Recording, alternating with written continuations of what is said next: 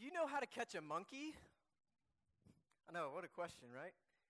I can tell you how they catch a monkey in some parts of the world, or at least how they used to. Anyway, they take a gourd or jar, something with a small hole in the top. They place rice or pieces of fruit down at the bottom. Finally, they secure the gourd or the jar to the ground and then wait. Soon, a monkey sticks his hand into the gourd or the jar to try to get the rice or the fruit at the bottom. He grabs a handful, but he can't get his hand out of the jar because of his clenched fist. His fist is closed and clinging so tightly to the food that it won't fit through the small hole. The monkey is so greedy that he won't let go of the rice or the fruit. He just stays there with his greedy little fist stuck in the jar until he's eventually caught.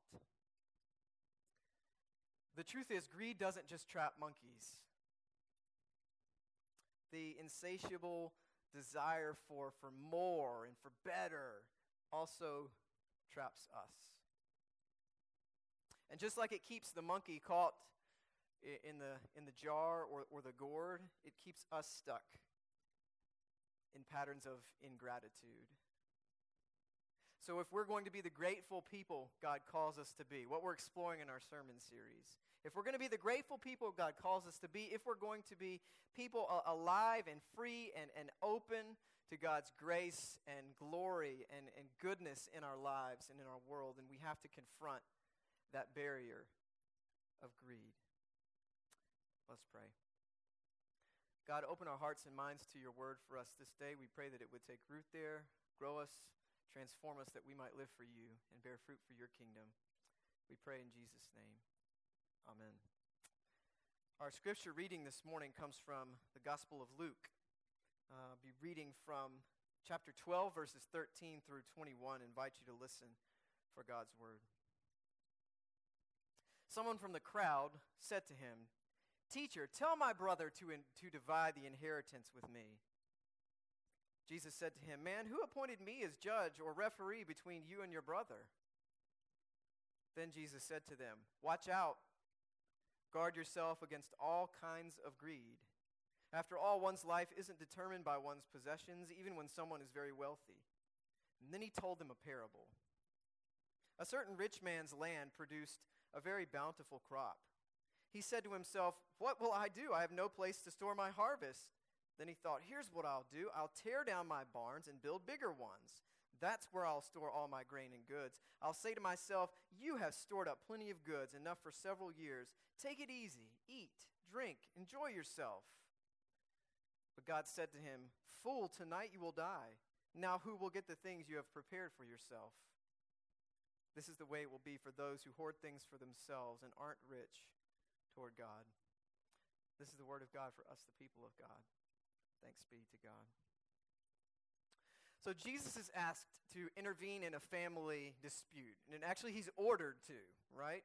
And Jesus has been ordered or told to do things by people in the Gospels before. Jesus, heal me. Jesus, have mercy on me. But this one is a little different. Tell my brother to divide the inheritance with me. And Jesus doesn't want anything to do with this. He does want something to do with what he sees as the deeper issue, something much deeper than a demand for dividing inheritance. In typical Jesus fashion, Jesus is interested more in the thing behind the thing. And Jesus doesn't really respond to the request, but confronts the deeper issue, the desire for more, greed. And he does it with a story.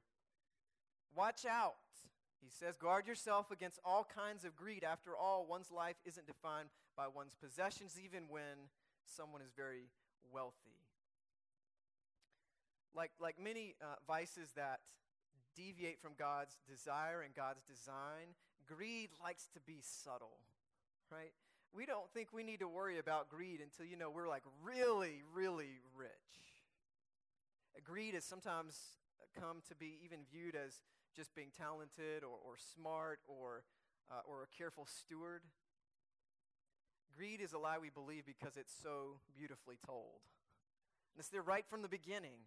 Adam and Eve believed the lie that perfect relationship with God and God's world was not enough. They believed the lie that they needed more. In fact, they believed that the lie that God was holding out on them, that being with God wasn't enough, that they in fact needed to be like gods themselves in order to be secure. We believe it too all the time without even realizing it. We're bombarded with it constantly, aren't we? So we believe that God is not enough, that God's provision is not enough, that we are not enough, that what we do is not enough, that what we have is not enough. Of course, deep down, we know what greed is, that almost insatiable desire for more and better. We tend to associate greed with money and possessions and stuff, and that's certainly a major characteristic of greed. But isn't it interesting that Jesus says, watch out for all kinds of greed? All kinds of greed. In other words, perhaps it's not just that we desire more possessions, money, but that greed shows up wherever and whenever we're obsessed with more and better and greater. Perhaps we might be greedy then for power or accomplishment or recognition, desiring a certain status, like we must have people applauding for us. Maybe we're greedy for perfection. Nothing we do, nothing we experience, nothing is ever good enough. It always has to be bigger, better, more spectacular. One theologian defined greed as the desire to cram the world into one's own mouth.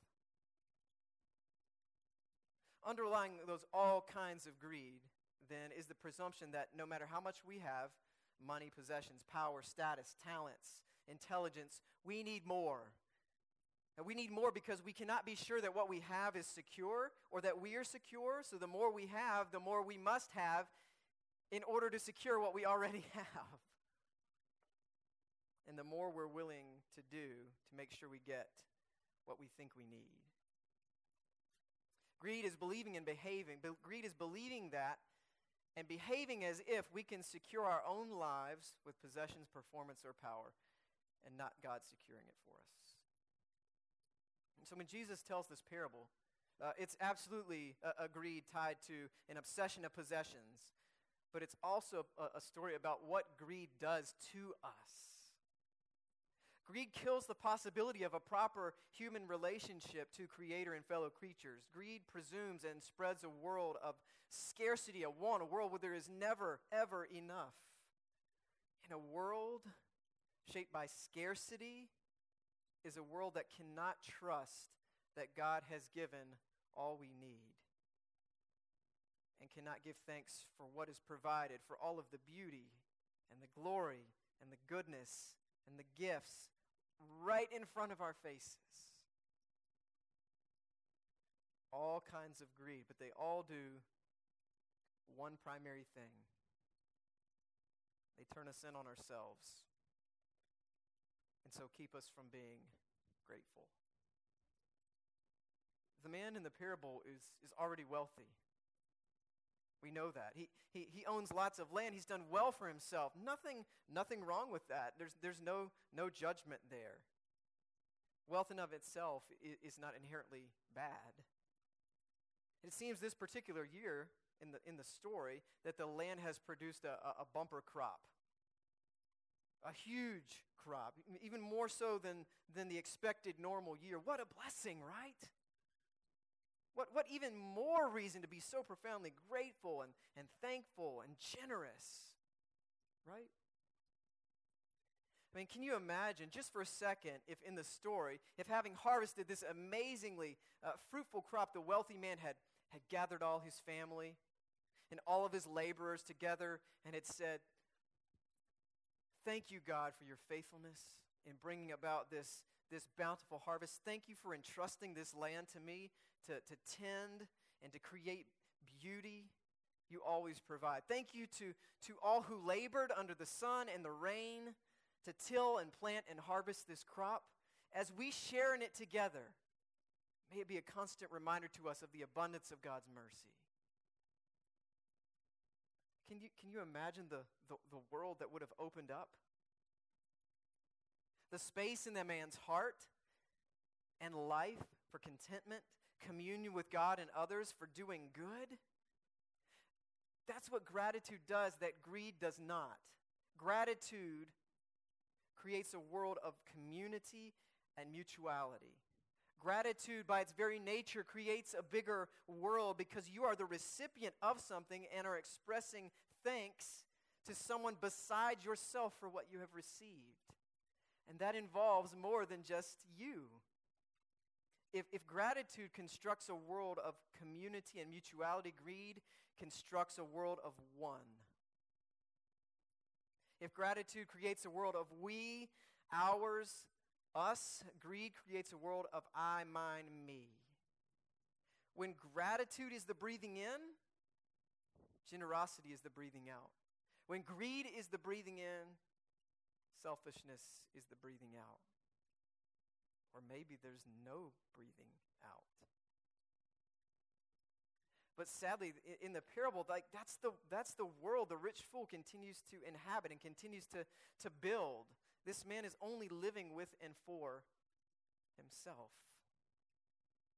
And the narrative actually switches in the middle of it to a soliloquy, which, if you remember it from your high school English class, is when a character talks to himself out loud. He said to himself, "What will I do? I have no place to store my harvest." Then he thought, "Here's what I'll do. I'll tear down my barns and build bigger ones. That's where I'll store all my grain and goods. I'll say to myself, you have stored up plenty of goods, enough for several years. Take it easy, eat, drink, and enjoy yourself." Instead of thanking God, instead of thanking his family and his hired laborers for the bountiful harvest, he decides to build bigger barns in which to store all his acquired goods and grain. Not just that, he isn't just going to build additional ones. He's going to tear down the ones he already has to build bigger ones. Remember, greed says the more we have, the more we must have in order to secure what we already have. And the sad tragedy here, of course, is that there is no interaction with any other human being. Having made it or believed he has secured his own life, the rich man does not share his joy and his gratitude with his friends, with his God, but only with his own self. Nowhere does he mention others, his family, his friends, his neighbors, workers, the labor, the soil, the entire web of connections, the ecosystem that makes such a bountiful and rich and fruitful crop possible. His greed has turned him in on himself and kept him from being grateful. What a narrow world. And then in the parable, and this is rare, God actually interrupts in the middle of in this story, interrupts his greedy world of self. You fool, this very night you might die, and then who will get the things you've prepared for yourself? Perhaps the implied answer is the very people his ingratitude has kept him from seeing. The point is not him. Because life is not determined by what is more than enough. I've been a pastor 10 years. I've been by a lot of hospital beds. I've had the hard privilege of being with families who have a loved one near the end of life.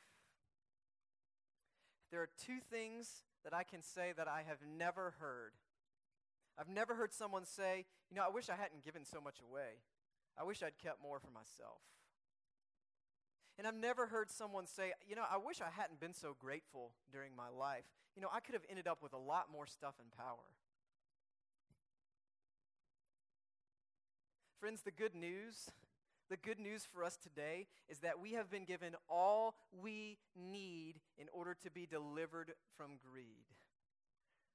Given all we need, because we worship a God who makes it possible because of God's abundant grace to be forgiven when we confess and repent. We've been given Jesus. And because of Jesus, forgiveness, grace is the gift that turns greed to gratitude. Because to accept God's forgiveness, to accept God's abundant grace, is what makes possible the recognition that really all is gift. All is gift. It's what makes possible practicing gratitude instead of greed. And when we come to worship, when we come to the table of God's abundant grace, not scarce grace, abundant grace, we are reminded that God has indeed given us all we need and gives us all we need. We discover that we cannot use Christ up. We discover thanksgiving in ordinary things and places. I'll leave you with a scene from Charles Dickens' A Christmas Carol. Scrooge, a man actually not too unlike the rich fool in the parable, is visited by three ghosts revealing different things about his greedy, self-centered life. In one scene, the ghost of Christmas Present takes Scrooge from his vast mansion of a home where he lives in the cold and in the dark by himself to a small, firelit home in the poorer part of London, where his employee, Bob Cratchit, and family are sitting down to enjoy Christmas dinner together. Scrooge comments on how basic and meager this Christmas meal is, to which the ghost responds, "It's all Bob Cratchit can afford." The implication is biting. Scrooge's greed has made him insular and not generous. As Bob Cratchit finishes setting the table and the family sits down, he offers a prayer of thanksgiving for the feast before them. And in that moment, it becomes crystal clear who is truly rich toward God. It's truly clear whose world has been constructed around gratitude and whose has been constructed around greed. May it be clear to us too, as we endeavor to live not with our fists tightly clenched, clasped, caught in the jar, but with open hearts and generous gratitude. In the name of the Father, Son, and Holy Spirit.